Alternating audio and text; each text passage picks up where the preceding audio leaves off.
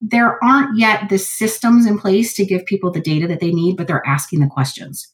And that's where I think the utilities really have an opportunity to turn around and look at things slightly different, which is what data do we have that really can help advance us into this carbon neutrality world? And how can we help our customers get where they want to go? Because people want to do it. People want to make change. It's the systems that are stopping people from making change. Let's discover the Cleveland entrepreneurial ecosystem. We are telling the stories of its entrepreneurs and those supporting them. Welcome to the Lay of the Land podcast, where we are exploring what people are building in Cleveland. I'm your host, Jeffrey Stern, and today we are talking sustainability with Laura Steinbrink. Laura is the CEO and founder of Brilliancy, and she is also the managing partner at Emerald Built Environments, where she's spent the last decade driving environmental change and ecological and sustainability initiatives spanning heavy industry to retail, housing, commercial, education, medical facilities, roads, bridges, and other infrastructure. We cover everything from that macro level infrastructure work she's doing through Emerald Built Environments to the micro level behavioral changes spurred on by Brilliancy, which is bridging the gap between utility companies and consumers by giving people access to their own energy consumption data and facilitating the relationship between utility companies and the people using them. I really enjoyed this conversation and I learned quite a lot along the way. I hope you all enjoy it as well.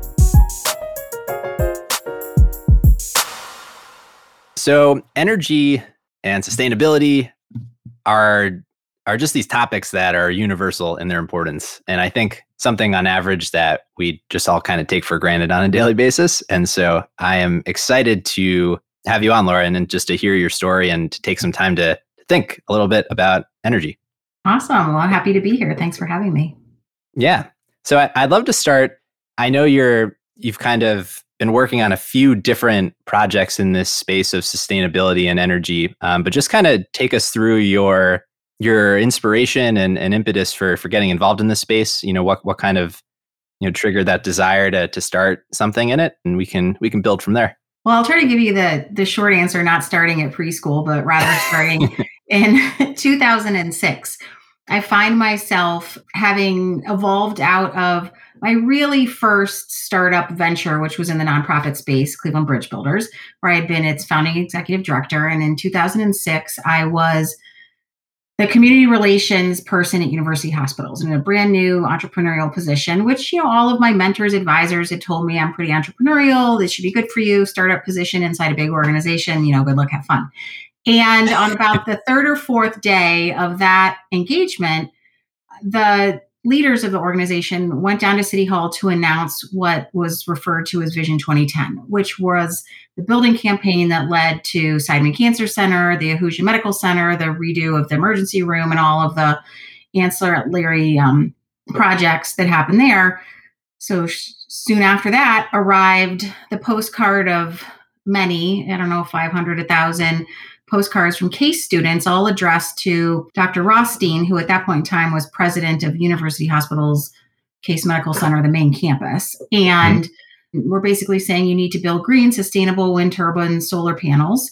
And I was given the opportunity in that community relations role to figure it out. What does it mean to be sustainable in 2006? And I say that I wrote the business case for sustainability that then got implemented on those building projects. So that's my foray into it. While I was doing the research for writing the business case for sustainability, I quickly learned that this thing called lead consulting was needed in this marketplace. I met people on the West Coast, expats from Cleveland, by the way, who were doing it and said, okay, well, I can do that too. And I got my LEED accreditation. I wound up going back to school to get my MBA in sustainable business. And job one led to the organization you now know today as Emerald Built Environments, which is 13, 14 years old. All right. What does it mean to be sustainable?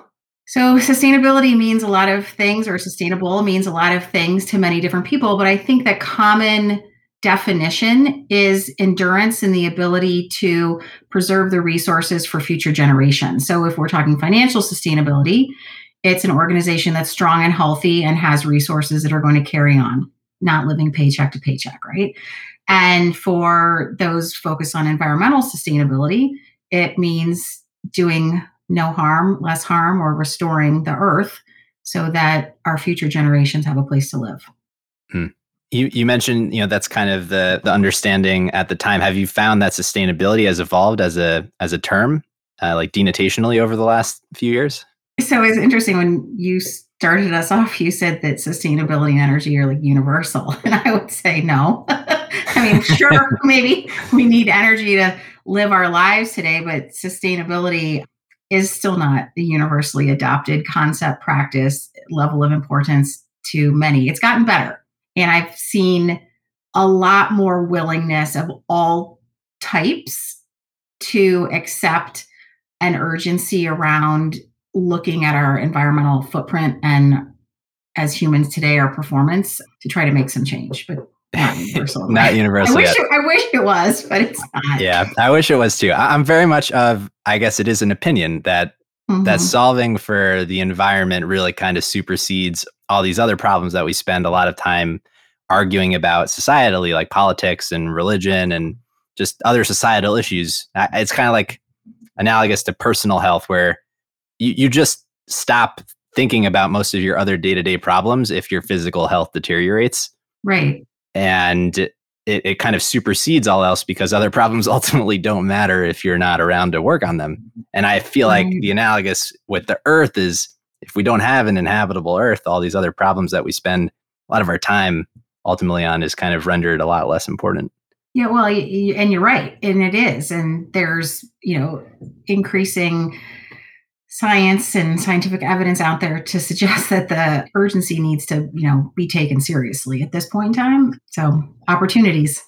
So tell us about how you've kind of worked through some of those opportunities with Emerald Built Environments. What is the work that you're actually doing there? So what we're doing today is at Emerald Built Environments, we work primarily with building owners, their architects, engineers, contractors, and operations teams to help them set and achieve sustainability goals for buildings or spaces. Spaces meaning parks or neighborhoods or larger development footprints.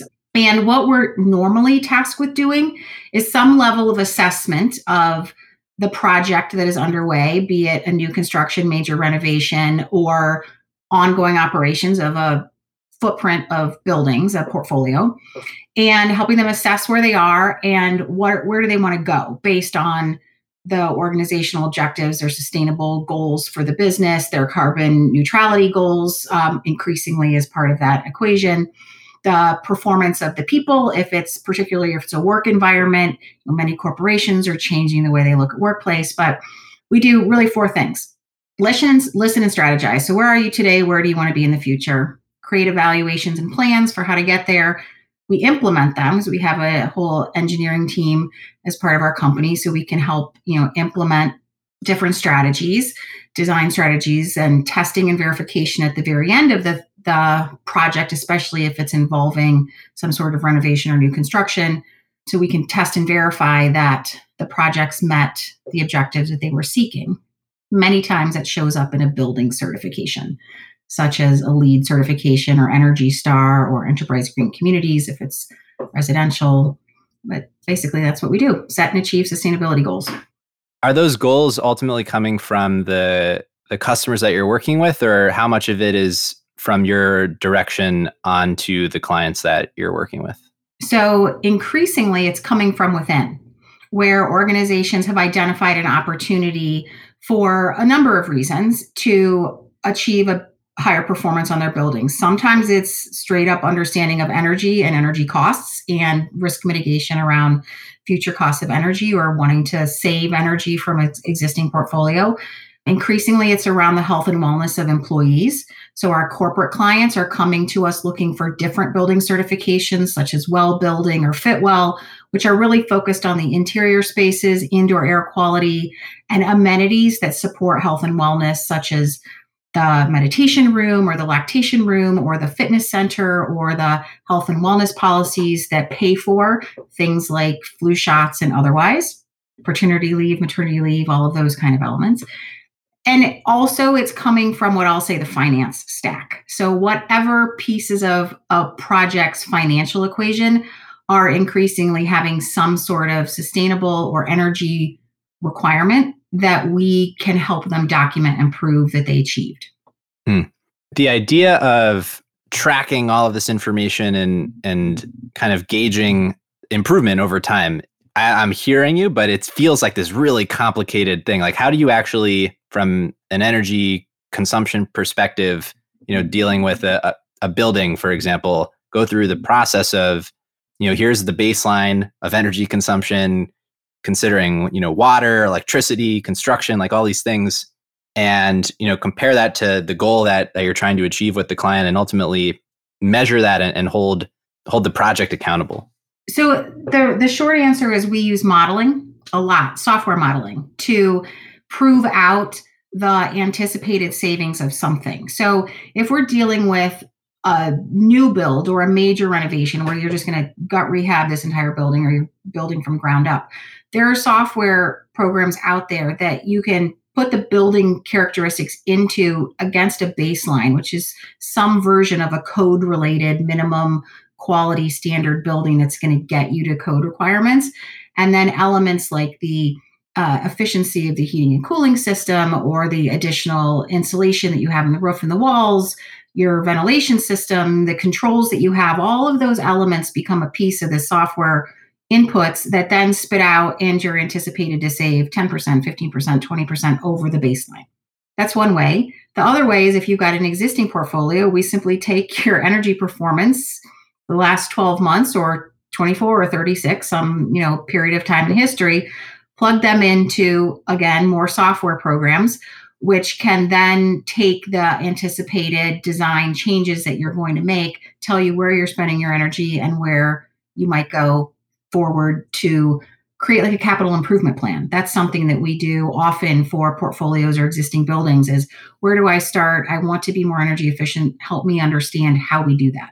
Is there, in kind of the implementation or the rollout of these plans, is it often just like a reorganization of processes, or is there technology that, didn't exist 10, 15 years ago that can be put in place now to materially make a difference from an energy perspective?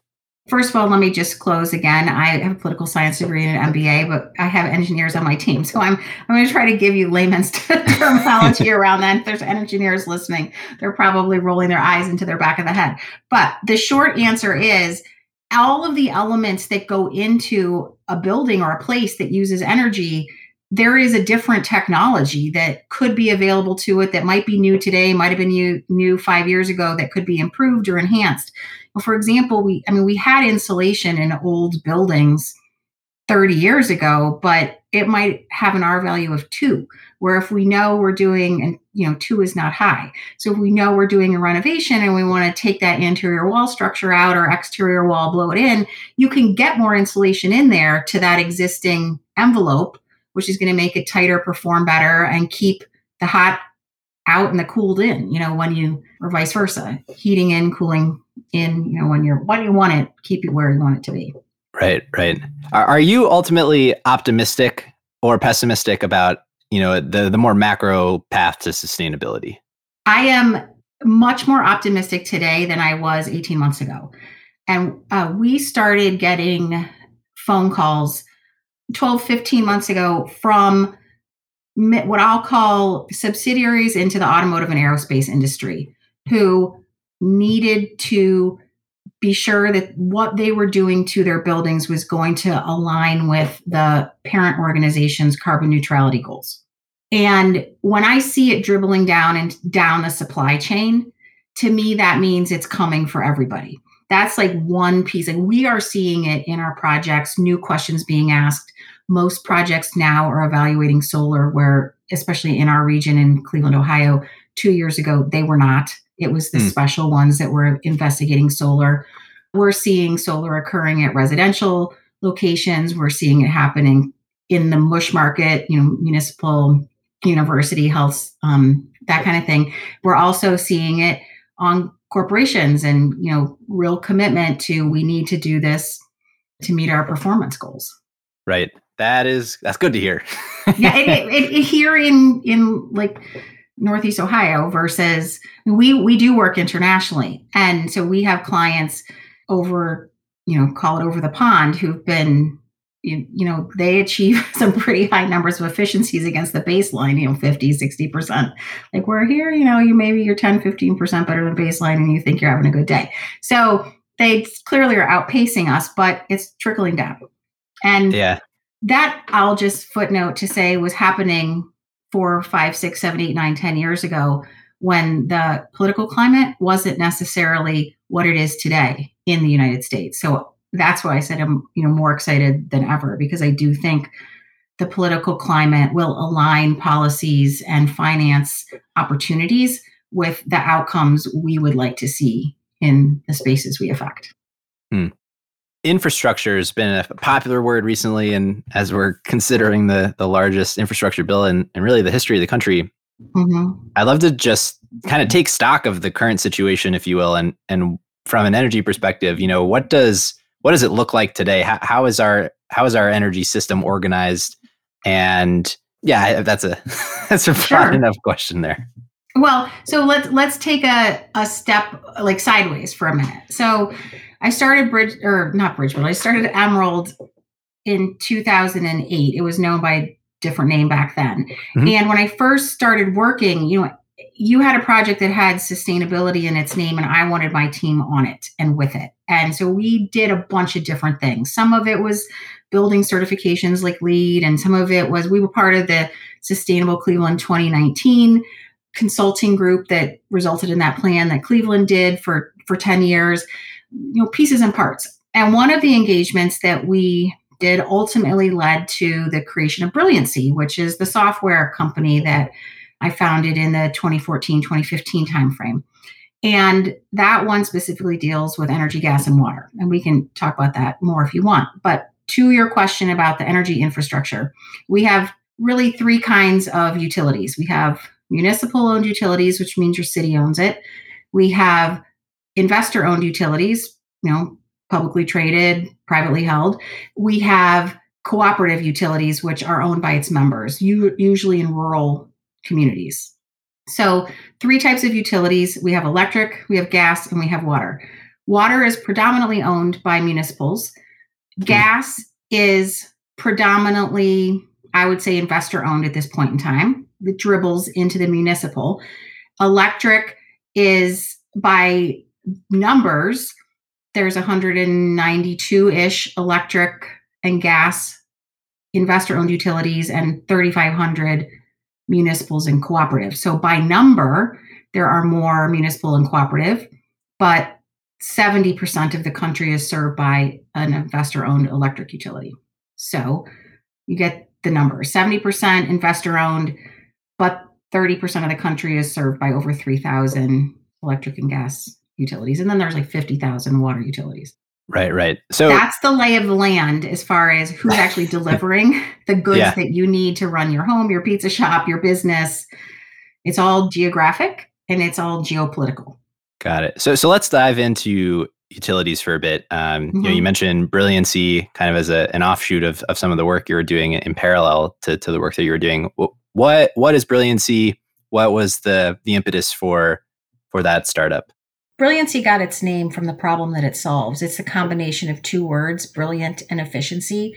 And the company is geared at making more efficient communications and transactions between utilities, electric, gas, and water, and their customers, both residential and commercial. Today, Brilliancy has a digital platform with web and mobile applications geared at streamlining those transactions and communications. They help utilities save operating costs and meet regulatory requirements by helping their customers manage, connect, save, and transact. From my perspective, sustainability may not be this universal thing, but what is universal, I think, is a frustration from a consumer's perspective of just interacting with utility companies and how difficult that process and relationship is. And so from the perspective of establishing a relationship with consumers and the utility companies, have you been able to kind of break through that, I think, painful process that a lot of us are familiar with? So, that's a really interesting question, and I will love to just hit it right directly. The utilities are really tough to work with, really tough. They're, as I said, they're investor owned, which tends to mean that they're large, right? Mm-hmm. Or they're municipal owned, which tends to mean that they're risk averse and maybe not fully staffed up or financed up to have the ability to be innovative. So Brilliancy's original business model was selling direct to the utility, get the utilities to buy a license to Brilliancy, have them put all of the data about their customer into the platform so the customer could connect with it, and off they would go. We were successful in getting Cleveland Public Power to pilot it and to use it for 4 years, a 2-year pilot, and then a renewal. But generally speaking, it's a very difficult, long slog. I remember one of the judges in an early startup competition that I was part of said, "This will never work. She'll never be able to do it. The sales cycle at utilities is too long." Right? It is. It's super long. So, we've pivoted, and this is actually kind of a timely conversation opportunity for me to tell people this, but we've just released an update to the app, which allows utilities to get into it for free. It may not have all of the bells and whistles that the paid license for the utility uses, but we're now going back into the market, call it 2.0 of Brilliancy's mobile app, with the idea that if customers demand it, the utilities will follow. And when we released 1.0 of the mobile app, we got into 26 states pretty much without spending a dime in about 2 weeks. And then we shut it down because then we had, a use of utilities that we were trying to go after to get them back in. So long story short, we're going to retest it, sort of pivot, go back out and see if we can't get the utilities to come in based on customer demand. Because we can upload their data with their help. So how much of you're using it, maybe not in real time until we get the utilities to agree to share that data. But now is the time to push the envelope on who owns that data. I mean, if there isn't an opportunity today to close that down, then, it might just be a long slog. And what I mean by that is it's your data. You own the information of how much energy, water, gas you use. That's yours. Right. But you don't have access to it unless you go through permissions and firewalls and everything at the utility, because they believe, and with the best intentions, that they are the custodians of that data, and they have to make pretty sure that you really want to see it, that you need to see it, that it's protected in the way they share it with you, and you can't get it. Right. You can't get it in a usable format. Like downloading PDFs of your energy bill in the year. It's not in a 2021. It's not even in a CSV. It's not machine readable. Give it to me in a. I mean, you can get some different, especially water utilities locally. You can download your CSV all you want on how much you use. But do you want that, or do you want it in a graph? And is it because the utility companies just have a sense of propriety over this information? And like, what is the competitive advantage of the utility companies trying to silo it? And I'm trying to balance that with the perspective of the people that consume energy who may want to, track their energy consumption and hopefully, improve upon it over time, be more efficient. So to me, it's very clear, why we would want access to our own data to improve our behavior and become more efficient over time. But what is the resistance from utility companies? So in their defense, part of it is safety and security of your data. They don't want the data to be hacked in such a way that somebody could get into your meter and know if you're home or not home based on your consumption trends. They don't want somebody to be able to hack into the system and find out your name, your address, your social security number, your everything else that they have. So there's a layer of legitimate data protection, which is one of the things that we think is pretty unique about the way we've set up Brilliancy, is we've disassociated the customer name from the data, and we're attaching it to a property address or a property key, if you will. So it's the way we sort of roll the data through the system that we don't ever need to know who they think owns that utility account. We match it up in different ways, tie it to the property, and then you own your property. You disappear, your data disappears with you, right? So we're trying to solve that privacy issue by the way we've structured our back end. But that's part one. Part two is they paid for the meter that's on your house. So they paid for that meter. They read that meter. They're the first ones at the data. And the meter companies aren't allowed to just give you the data to the meter. The meter companies got hired by the utility to put the meter in at your house or sold them the meter, et cetera. So you've got all of these layers that are, highly regulated, highly, highly, highly regulated. And there's not a bunch of customers standing at the corner saying, show me my data yet, but it's increasing. I mean, we see it. We saw it 5 years ago when we were doing all the research that led to us starting this company. The one reason why utility programs that are around efficiency, savings, new products and services fail is because customers hate their utilities. Zero trust, zero respect. They don't like each other. And so what Brilliancy's aim to do is create a platform we can collaborate together, talk and learn and share information, and off we go to this new reality. Yes. So what have some of those learnings, what have those looked like working with, CCP over the last few years and kind of going through this transition as a company? What are some of the takeaways that you have? Customers want their data. Yeah. When you give it to them, they come back. When you actually have a meaningful engagement platform for the customers to connect to, they will come back and do what you ask them to do.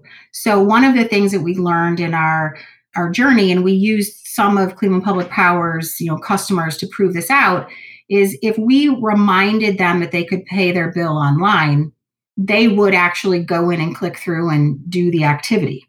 Mm-hmm. But absent the reminder, they weren't necessarily paying online or report an outage online, which saves call center dollars, right? So if it's easier for you to report the outage online, come and do it online, the number of outage reporting we got would skyrocket in percentage, to the number of outages actually were, right? So these two things you have to take into consideration. But at rates that outsurpassed all other industries, we were, at 3 times the open rates on emails and 13 times the click-through rates to get people to do what we wanted them to do because we had a friendly, easy, informative platform. And all of those things save utilities money. Less calls to the call center saves money, bills paid on time, produces better cash flow. There's somewhere between $20 and $28 on average spent on a customer who is delinquent on their energy bills. So every time you get somebody paying their bills on time, you're saving real dollars that the utilities could then deploy somewhere else. Right. So there's this advantage to the utility company is a better relationship with the people. Right. From the people's perspective, you get this access to the data. So in reflection on this pilot and rollout, the biggest hurdle really is just the selling ultimately to the utility companies. That's my takeaway from 5 years. It's the sales process, the sales cycle. So we're coming back out. It's out. I mean, it's available today. Any utility in the country, so United States only at this point in time, can go to our website. They can click the little button, create an account. We will set them up in the back end for free with the permissions that they're allowed to have. They can communicate with any customer that has downloaded the app in the App Store and affiliated to their utility. So we can create that connection. It can be a communications portal. They can text message, send for free through the app. Right now, any utility wants to do that, can start doing that. And we already have customers, especially in this territory, from Cleveland Public Power on it. We have a bunch from First Energy. We have a bunch from Dominion, East Ohio Gas, Columbia Gas, Cleveland Water. We've got, people all through the state, really just because of the awareness from the startup community that Brilliancy exists and some of the marketing that we did when we first launched the app 2 years ago. There's people there that are there. So the sales cycle, so we're, lessons learned as a startup. You've got to pivot sometimes. And So we're doing the freemium, and then we're working really hard to form some relationships with what we would call like-minded companies that have deeper relationships into the industry. Perhaps it's a meter company, perhaps it's a bill payment company, but somebody like that who is already serving the industry, who could bring us along as a bolt-on solution that'll strengthen their customer service. Right. From the outside, it just seems obvious that something like this should exist that facilitates this relationship. I guess two questions with this. Is there competition that you have in the space? And then, why is it that the utility companies themselves, in your perspective, haven't tried to really improve upon the customer relationship with the people? Okay, well, so let's see the last one first. There's no utility would tell you they haven't tried. Yeah. It's just, what have they tried? Last year, one of the local gas utilities released their own version of an app into the App Store. And every time I log into it, I get offered the house I lived in 2004. Then I have to change the scroll button to the house I currently live in. And then if I want to see my consumption, I get to download a PDF. That's the app that they just released in 2020. But they'll go unspoken, right? Still want to be friends in my backyard. So, but, growing up in Cleveland or being in this area, you may have heard that term called case, copy, and steal everything. It doesn't necessarily mean Case Western Reserve University, of course, no, but the whole case method, the case method, copy and steal everything. So when we were doing our research that led to the formation of this company back in 2014, a Boston-based company called My Energy had just been bought by Nest. And My Energy was the 2012-13 version of Brilliancy. It was a electric and gas only. You could go to the web, create an account. They would go to the back end, scrape the data off your bill from your electric or gas company, give it to you, and off you would go. So they got purchased by Nest like days, weeks, months before Google bought Nest. And then Google retired My Energy. The whole platform just went away. So that was ultimately the first competition that we went in to compete with them, because we wanted to do electric, gas, and water, because we see all three of these things as needing to be intertwined, not just electric and gas. Part one. Part two is there are a ton of providers that either have a technology like a Nest thermostat or something else. Like there's a company called Bidgely, which has a hardware device that utilities could buy. You buy a Bidgely, you sign up for the Bidgely program, they install a Bidgely in your house, and a Bidgely will disaggregate your energy consumption to tell you you're using, this much electricity or this much gas or this whatever right now, right? So if you want to save money, go turn off. But so there are electric and gas ones, but again, not water. And then there's water ones that don't do electric and gas. So yes, there is competition, but not what we're doing. We're hardware agnostic intentionally. Yeah. Changing behavior is one of the hardest things, I feel like, with any company. What has the reception been from the consumer's perspective? And have you kind of seen any behavioral changes that come as a result of having access to this information?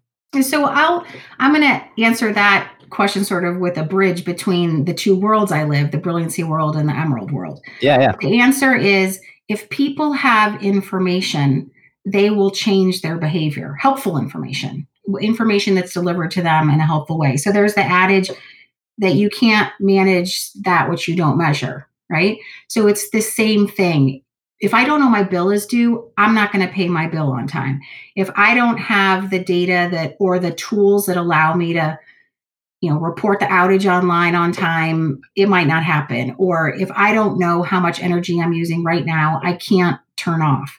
So on the Emerald side of things, we are seeing this push for data around people performance, which is leading to the health and wellness interest in certifications, the carbon neutrality data points, which people don't know how much they're using or they're causing, in addition to just what their building is using through the employee transportation or that kind of thing. There aren't yet the systems in place to give people the data that they need, but they're asking the questions. And that's where I think the utilities really have an opportunity to turn around and look at things slightly different, which is what data do we have that really can help advance us into this carbon neutrality world? And how can we help our customers get where they want to go? Because people want to do it. People want to make change. It's the systems that are stopping people from making change. Right. From the perspective that you have both, working and building Brilliancy and also Emerald Built Environments, where just kind of working through this conversation, I feel like with Brilliancy, you really get a lot of insight into the individual's behavior. And with Emerald Built Environments, you get a more macro perspective on, these larger, infrastructure endeavors. Where do you think more of the change will actually come from? Is it an individual thing, or is it really more of like an infrastructure? What I am seeing is that the opportunity right now for change is really coming from both directions. And ultimately, change happens when larger organizations and systems, it happens more quickly when larger organizations and systems get on board. And I, like I said a few minutes ago, have hope that systemic change is closer to us today than it was 5 years ago. And that with the right decisions, intentional investments, and trust in the promise of what everybody's saying is that a reinvestment in our infrastructure in green and renewable and efficient technologies and processes will lead to more jobs, higher economic performance, and all of those things that we need as a society and a culture to live and thrive and create more equity for everybody else in the process. Right. Those things, I believe people just have to have a leap of faith that it's going to work. We have seen in the past when we make major investments like they did when they electrified rural America, it brought rural America up, but still we have issues around equity and social connectivity that we still need to solve for. So we're not done, right? We still need to build upon that. But if people have trust and hope that the process will work and that these investments are ultimately better for all of us and for where we live, we should get there. And at the same point in time, every single person has an opportunity to make a difference. Small changes matter. If it's the little thing that you can do just to turn the lights off or turn the water off when you're brushing your teeth or stop using single-use plastic, all of those things make a difference. But, solar panels in your home and electric vehicles and things like that are things that are within reach of people as well. Time to get a new vehicle, like take a moment to think about it, make the analysis and take the leap. No, what you said just reminded me of, I don't know, maybe my favorite writer of the last year, but are you familiar with Buckminster Fuller? By any chance? Yep. Yeah. So I what you just said just really like made it click. But one of his like revelations, I guess, was that humans have essentially completed the energy plumbing and installed all these valves to like turn on, in his like hive, words, but like the infinite cosmic wealth of that we can harness through renewable forms of energy. And so like so many of these problems at a societal level, a lot of the inequity that you kind of mentioned, it's from this idea that energy is a limited resource and it's not cost effective to deploy energy to solve certain problems yet. But if you can kind of revert that assumption that energy is a finite resource to one that energy is an infinite resource, which I think, with this conversation, the optimism that you have, right, that's inevitably where we're going as a society. It's really just a matter of when rather than if. Then we can, really probably address a lot of problems along the way. Mm-hmm. Yep. Sorry, just my ramblings of Buckminster Fuller. No, he's awesome and he gets it. And you're absolutely right. The way you interpreted that concept of it's not, it is an infinite resource, right? But it doesn't have to ultimately limit us if we can, today, as we know it, it's an infinite resource. It doesn't have to be if we embrace the technology and the change that can make it renewable and unlimited. Right. All right, so we can ground it more in reality here. When you think about the next few years and the future and vision for both Brilliancy and Emerald Built Environments, where do you see you taking those companies? Well, big goals, right? So with Emerald, we work a lot in Ohio and Northeast Ohio, but we do have a footprint across the nation and internationally. And our goal is to grow dramatically in the our ability to help and enhance, as we call them, sustainable environments. So we've proven it, we know how to do it, and so now it's time to scale. So that company is focused on making larger investments so that it can continue to grow and help companies, set and achieve their goals. Not just companies, but organizations with properties set and achieve their goals. Like that's Emerald. On the Brilliancy side, this is, they say, entrepreneurs a little bit crazy. There's a lot of passion in it. Brilliancy, I am very passionate about it. I'm passionate about what it could do. I am passionate about the opportunity that a promise of a platform like Brilliancy can bring. And so I am going to do what needs done to find it into a place where it can grow and thrive. Like we've proven it. It works. It's in the market. I'm open to strategic partnerships. I am open to acquisition. I am open to that young, much more vibrant person today who wants a challenge and wants to come in as a co-founder or take the company and run with it. I'm open to lots of different opportunities to get the purpose and the mission behind Brilliancy up and running. So it's an invitation to your audience to think about it, to reach out to their networks or raise their own hands to say, hey, we think there's something here and let's see what magic we can make happen. Yeah. So to the multitude of listeners we have here. Right. Cleveland is, as I used to say, the number one exporter of people, right? I think we're seeing a lot of boomerang coming back now. And even as you read through what fans said from the draft to Cleveland that just happened last weekend, several of those fans used to live here, right? And they came back to Cleveland, but they are now Kansas City Chiefs fans or something else. But I would not underestimate that audience that you have here in Cleveland listening to the land. Cleveland is universal. If there's one thing that isn't true, it's Cleveland's universal. Cleveland against the world. That's right. Yeah. Well, yeah, let's tie it back to Cleveland for a bit. One of the things that we ask everyone on the show is not necessarily for your favorite thing in Cleveland, but for something that other people may not know about, a hidden gem, if you will. So what are your hidden gems in Cleveland? My hidden gem.